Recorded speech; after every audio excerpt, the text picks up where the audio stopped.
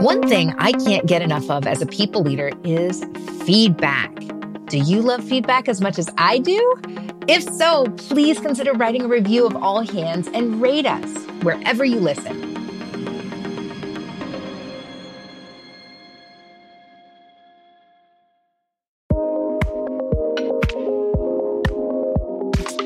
When you're such a small team, like you are the sum of the output of like 4 or 5 people, right? And so to have a really happy, engaged team, like I realized really early on was so important.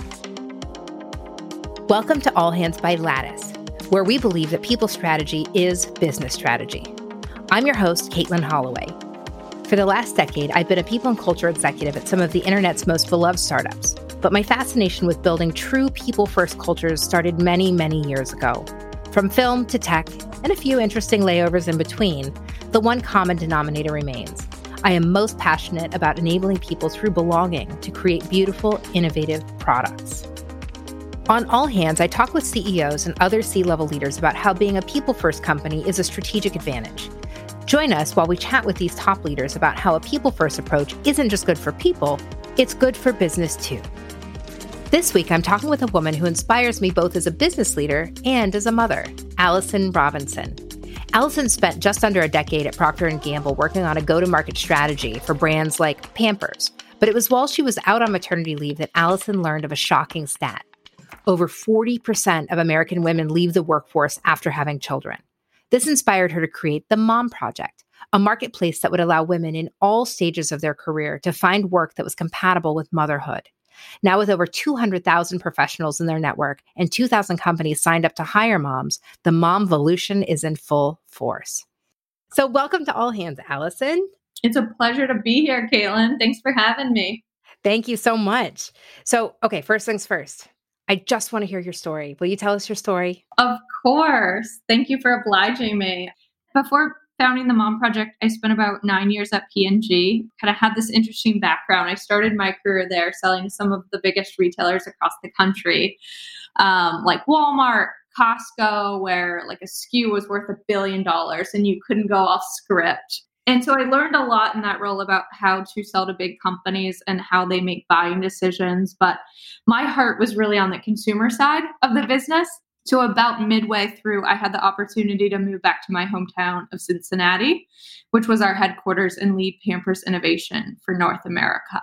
And it was just the coolest job. I was like spending all of my days at home with moms, observing how technology was just like changing everything about parenting, whether it be how she was working or consuming content or deciding what products to buy.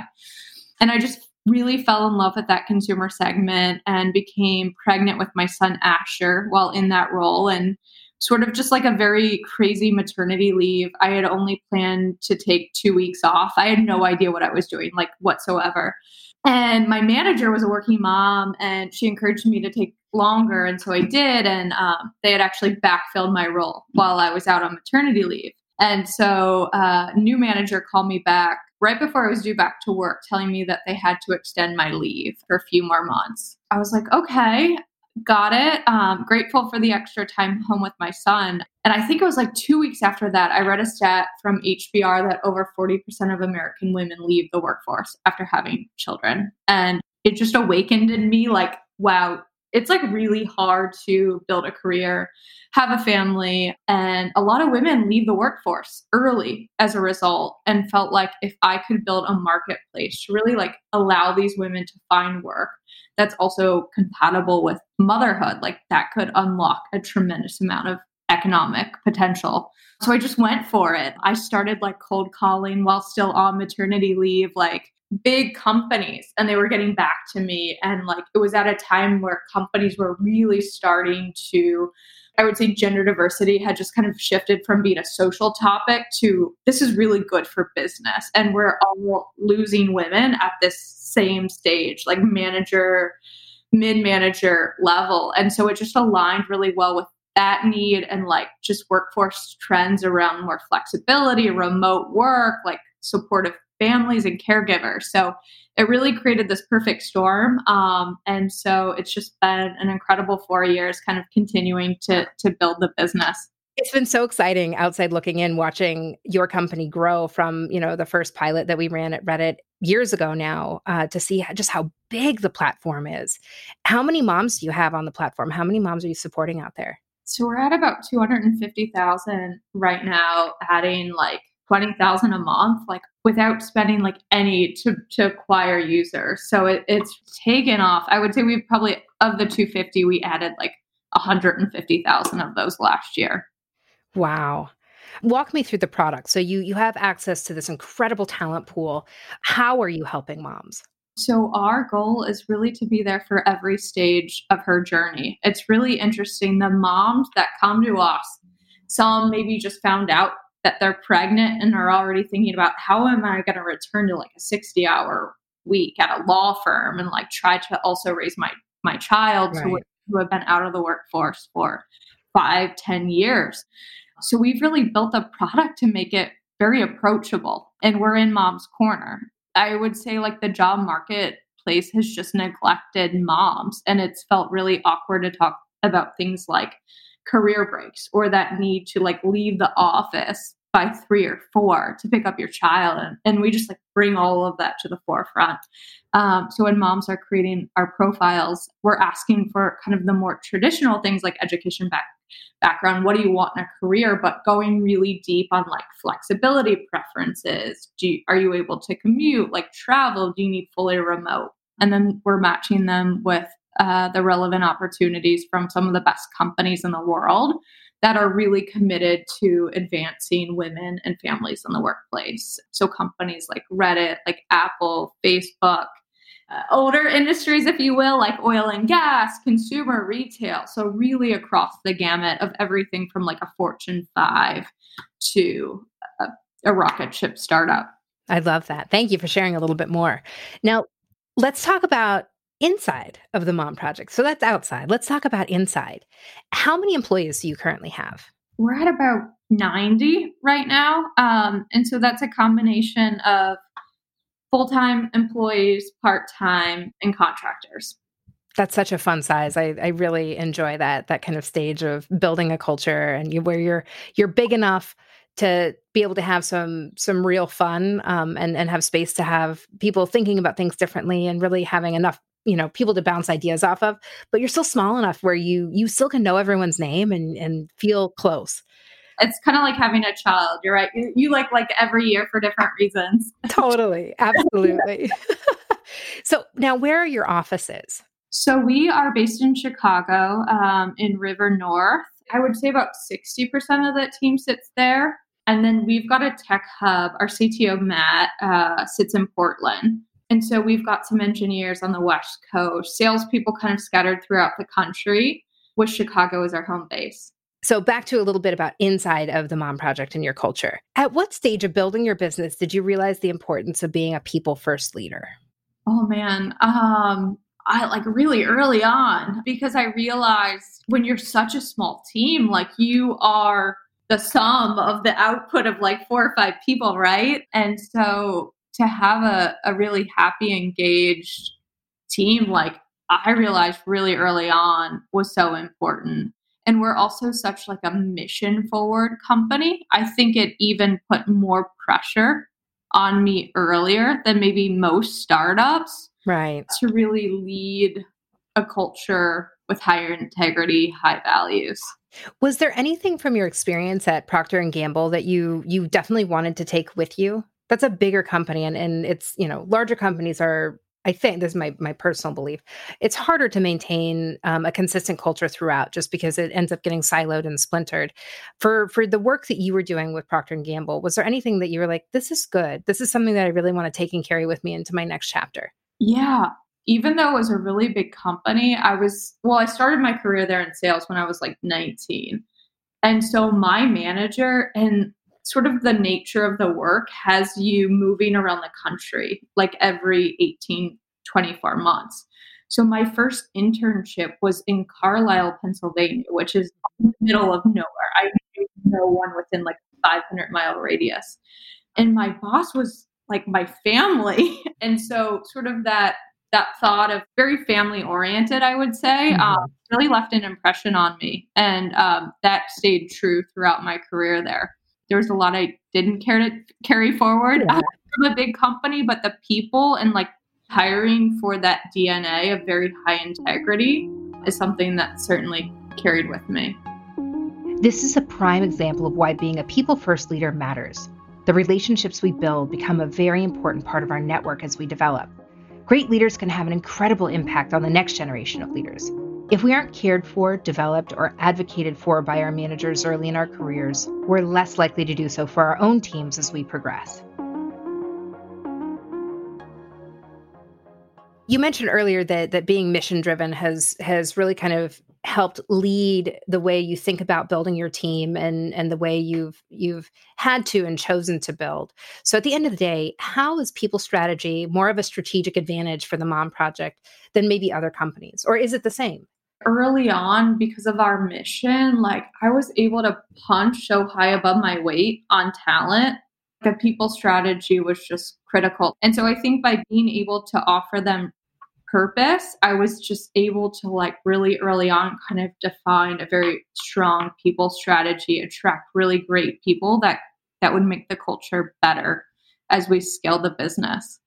I love hearing that because I think that this is a drum that I beat often now with our portfolio companies that initialize, but I've always kind of preached this from the mountains around being mission driven. Being mission driven will absolutely change the experience that your employees have. And being a culture first or a people first leader, it really is about constantly illuminating and reminding folks of why they get out of bed every morning. Now more than ever with the coronavirus, people are taking time away from their families. This is a really, really stressful time. So unless you are so aligned with that North Star, it just feels so much heavier and unnecessary even to show up for something that you're not engaged with. Totally. Tap into something bigger than the business. Absolutely. It grows too, right? With every hire that you make. So people come for the mission and then they stay for the community, truly. How do you feel that has shaped your the growth and development of your executive or your leadership team? Tremendously. I'm really lucky, actually. Like, I think everyone on the executive team has a fair bit more management experience than I do. So I learn a lot from them. Matt, our CTO, like I have to singularly call him out. And so it's taught me a lot about building an employee-centric culture. He could write a book. He is much more of an expert than I am. So I've learned a tremendous amount from him. Colleen, who leads community, managed like a multi-hundred person team at Yelp. So I'm a sponge. I soak it up. Like actually at P&G, I didn't have a lot of direct management experience. I had like P&L responsibility. So I have just been like trying to continually up level myself throughout every stage of the business and just like trying to learn as quickly as I can to keep pace. It sounds like you subscribe to the old adage that you don't want to be the smartest person in the room. So as the leader of the company, you're sitting there and you show up and you and your own personal development and your career development, even though you sit technically at the top of that pyramid, you feel surrounded by people that you can learn from.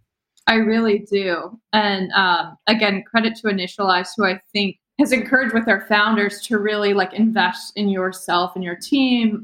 We actually just kicked off Torch training for new managers. Nice. That just kicked off this week, which the executive team will soon partake in. It's so important. And I early on brought on a head of people, seeing like it would be better to kind of be ahead of the curve on that hire than behind it. And so I have such an incredible head of people. She's actually a former lawyer too. She's a total badass.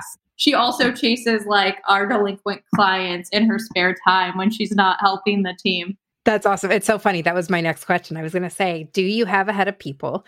And when did you bring them on? So what stage of the game did you hire her? Hired her at about 50. And we, try to really live the mission every day. Like a lot of our hires come through the Mom Project platform. They're rock stars. So she was actually moonlighting with the Mom Project as like people ops, super part-time, and was doing just like a great job and was at a place in her career. She was ready to sunset her legal day job and was so passionate. And she was just like so impressed by the executive team and like the culture that we were building. She really wanted to be part of it. And so she totally took a new path with us and took a huge leap of faith, and so grateful for her. That's such a funny fringe benefit. I was going to ask about that at some point as well. Is do you skim off the top and take the cream of the crop for yourself? Of course. Yeah. Tell me about how you partner with her. What does that look like in your routine? I know that obviously things are a little bit off kilter right now because of the pandemic, just a casual pandemic that's happening. But talk to me about the ways in which you partner. What is the core of the work that you do together? She's great. So when she came in full time, she really kicked off a listening session. She sat down with every member of the team to really understand at every level and department within the organization what was going really well, what wasn't going well. And so she has really just been an incredible partner to me. Like, I'm still trying to meet with every member of the team, but as the team scales, it gets harder. And she's doing that like every day and bubbling up to me what the challenges are. We talk about like what benefits are we not offering that the team really wants that will make us a better workplace, et cetera. So she just has this really elegant approach to like being the voice of the employee. So when she and I sit down, we make decisions. We talk about what the benefits will look like, what are major people initiatives for the year. Prior to COVID, it was recruiting. We were really kind of getting our house in order. We didn't have an ATS. We didn't really have anyone fully dedicated to internal recruiting. We were launching kind of a more sophisticated performance management tool, et cetera. So we had a lot of kind of ground laying that we were working on prior to COVID. Yes, I do know. I know very, very well. And, despite not being an operator anymore, watching the way the HR community has stepped up during this crisis has just been absolutely mind-boggling. It's amazing. Sometimes it takes moments like this, moments where really serious and really scary things are happening, to show you where your priorities should be. This is something that a lot of CEOs and companies are navigating right now. And to be frank, the companies I've had to coach and counsel the most have been the ones who have neglected or put off having the strategic people partner. I think it's really discouraging how easy it is to lose sight of your values when your back is up against a wall. And at this moment in time, it happens to be the entire globe. Every single leader is faced with making really hard decisions, whether they are having to lay off part of their staff or have been thrust into like overnight boom that they weren't planning on because they happen to be in the right sector at the right time. But for you at the Mom Project, how has your true culture really revealed itself over the last few months? It's been like a challenging time for everyone. We have a research arm of our business, Pam, which Pam leads. It's called Work Labs. And she has actually sort of codified the elements of what we call the employee experience. And she's now created a unique bucket, which is called the socio-emotional. And the toll is real. 52% of our team are moms, 70% are parents. And so it's just been more important than ever for us to show up to our team every day and instill confidence in this business, the importance of our work, the trajectory of this company, and instilling confidence that we will manage through the future uncertainty and this business will be better for it in the long term. But it has to be really thoughtful. The language that we use, the timing of communication, like it's so important. Everyone is dealing with so much right now. It's a time when leaders really have to like show up and lead. I really do hope that one thing that we take out of this, dark experience is focusing on the importance of how we support one another and the flexibility of work. And I think that this is where the Mom Project can really step up and fill that gap. You all have been beating this drum for years now at this point. It's crazy. And I just was on the phone today with a Fortune 20 bank who would have never considered remote work before, but they're now asking me what team should I keep remote? It is really accelerating major workplace shifts. I have been dying to know. You all are the tip of the spear, talking with these companies, trying to display the power of your partnership. And I would imagine at this point you have enough data points to know very quickly if a company is operating people first, if they're just paying lip service externally, or if they genuinely mean it. Have you seen any patterns or trends that you're like, okay, they get it? I know that we can have this conversation and build a partnership versus the like, oh, this is going to be like walking uphill in the snow and ice. What are some of those patterns for people first companies that you've seen? As you mentioned, like the HR community, which is typically who we're meeting with within a big company, they're coming together in like a serious way to really be able to support their employees during this time of need. They're kind of welcoming us into their companies with open arms. You'll appreciate that many companies have like ERGs, employee resource groups, and they don't know what content. So the Mom Project is actually presenting to these ERGs virtually on what they can be doing as managers or employees to kind of keep productivity high while employees are at home and just managing through all of this uncertainty. So it's been a really cool opportunity for us to be with our customers. I would say by and large, they're looking at this as an opportunity to make their workplaces more human-centric and more flexible.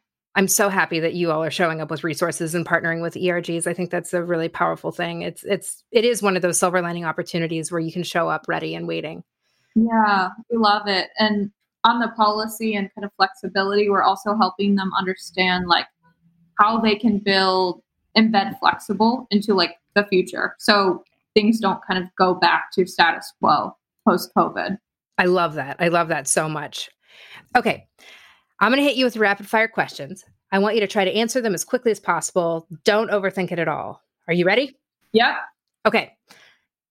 Is a hot dog a sandwich? Zoom or phone call? Zoom. When was the last time you were alone? 3 days ago. That's pretty good. That's my favorite mom question right now. Okay, that was just the warm-up. These last ones won't be as easy. And think about your company culture. Is it a family or a sports team? Sports team. What is your favorite interview question and why? What was your first job? I can tell by how scrappy you were if you're going to be a good fit for building. I love that. I love that. What was your first job? I was working in the family real estate business at like 7. Just filing papers. Whatever my dad would let me do. The scrappiest 7-year-old you've ever met.